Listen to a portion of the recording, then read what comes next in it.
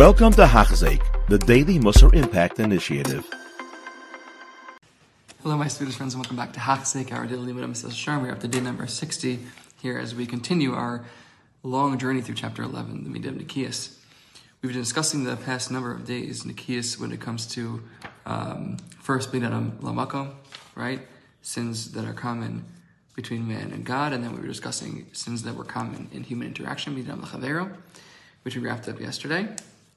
And to wrap up this whole section of these sins that we need to be clean from, we're going to finish up with the main general rule that the Ramchal wants to spell out for us, and then we're going to go into the next section of the chapter, which is Nikias in regards to midos, in regards to character traits. So not necessarily the actions that we do, but our midos, our character traits themselves. Right, Mesilas Yesharim. V'nei, ad hina dibarti min ktsasa mitzvos. Until now, I've discussed a few of the mitzvos that we said, that are very common for people to generally fall in. And from these sins, we extrapolated to all the rest of the prohibitions in the Torah. There's no such thing as a sin that doesn't have many different aspects and details and the different offshoots and branches of it. Some of these offshoots are more severe and some less severe. And if someone wants to be an absolute naki, totally clean of sin, they have to be clean from all of them, all the anafim, all the branches and the details.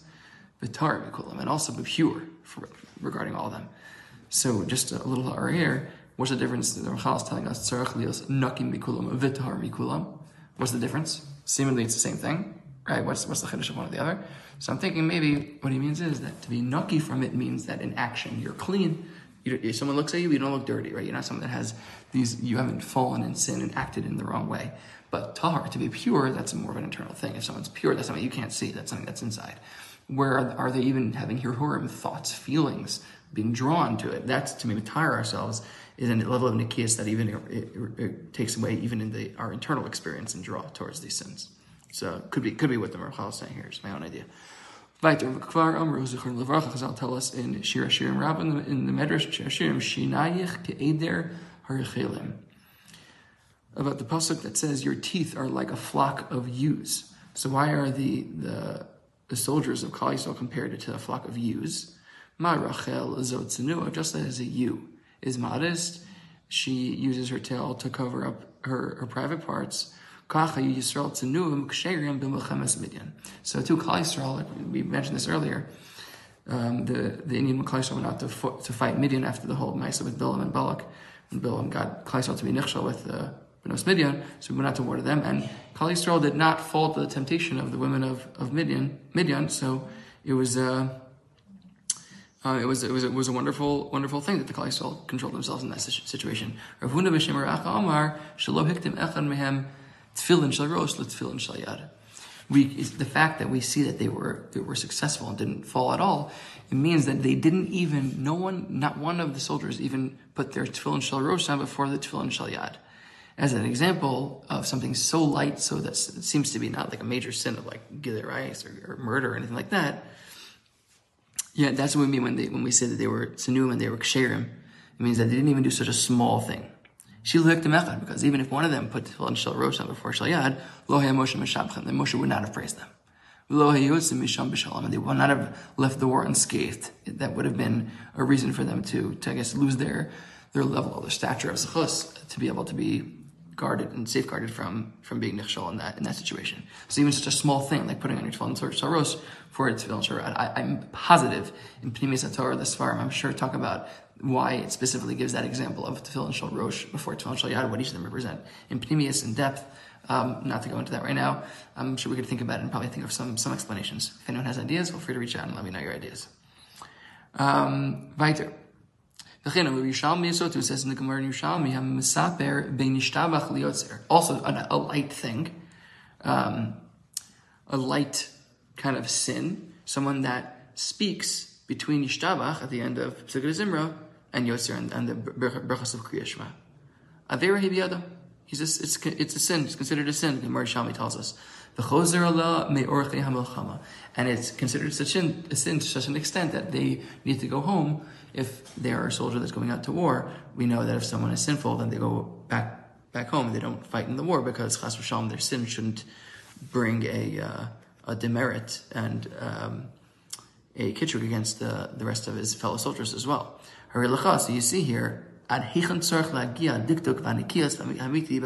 from these examples how far we have to be to make sure to be so careful, even not just the primary categories of sins, but even all their offshoots and branches and details that may come out of them, and even to the slightest degree, like these examples we gave here. Speaking after Yishtabach, technically speaking after Yishtabach is the end of Psikad Zimra. Yishtabach is the closing bracha of Psikad Zimra. Psikad Zimra starts as Baruch Shamar as the opening bracha, and then we have Psikad Zimra in the middle, that's what the bracha is on, and the ending bracha is Yishtabach, ends with the Baruch Atah Hashem, right? So that technically is one big bracha, and that's why it's very, very important not to talk at all, be mafsik at all. Within Psikad Zimra, that would be a more obvious sin, an obvious thing that would that a Gemara would point out to say that it's such a sin that it's considered a sin that you should go home for more for that.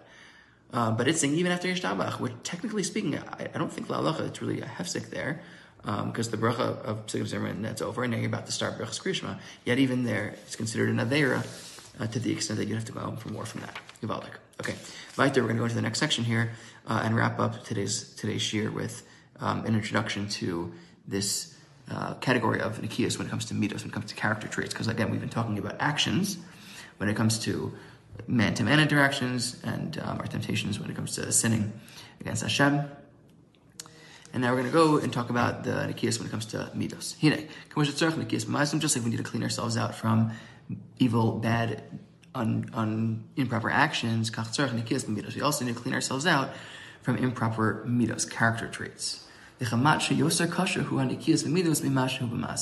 you can almost say that it's more difficult to clean ourselves out from bad midos than it is to clean ourselves out from bad actions.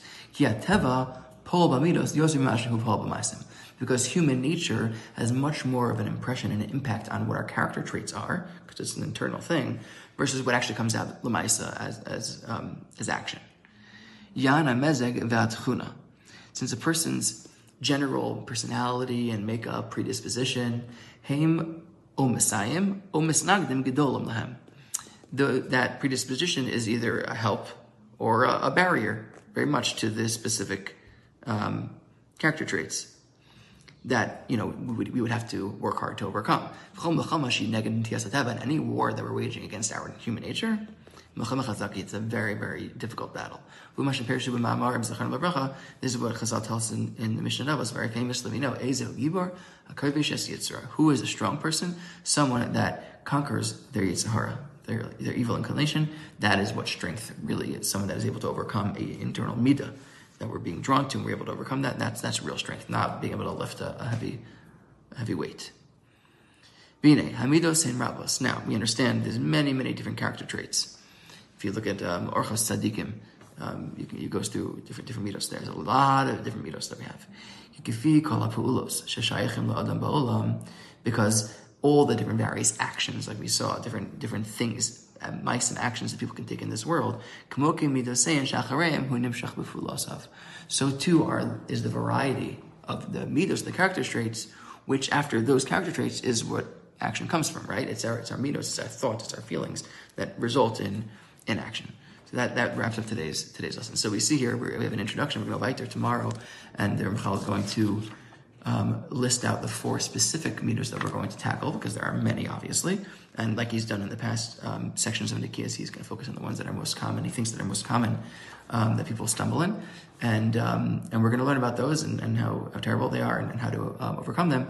But at the very least, over here we see the importance of not just focusing on our actions, but focusing on our internal world as well. When it comes to our midos and our character traits, it's not just about cleaning ourselves out from not doing the wrong thing. That's one level, and that's amazing, and that's huge. If we can get that far and never do the wrong thing, that's already an amazing madrega.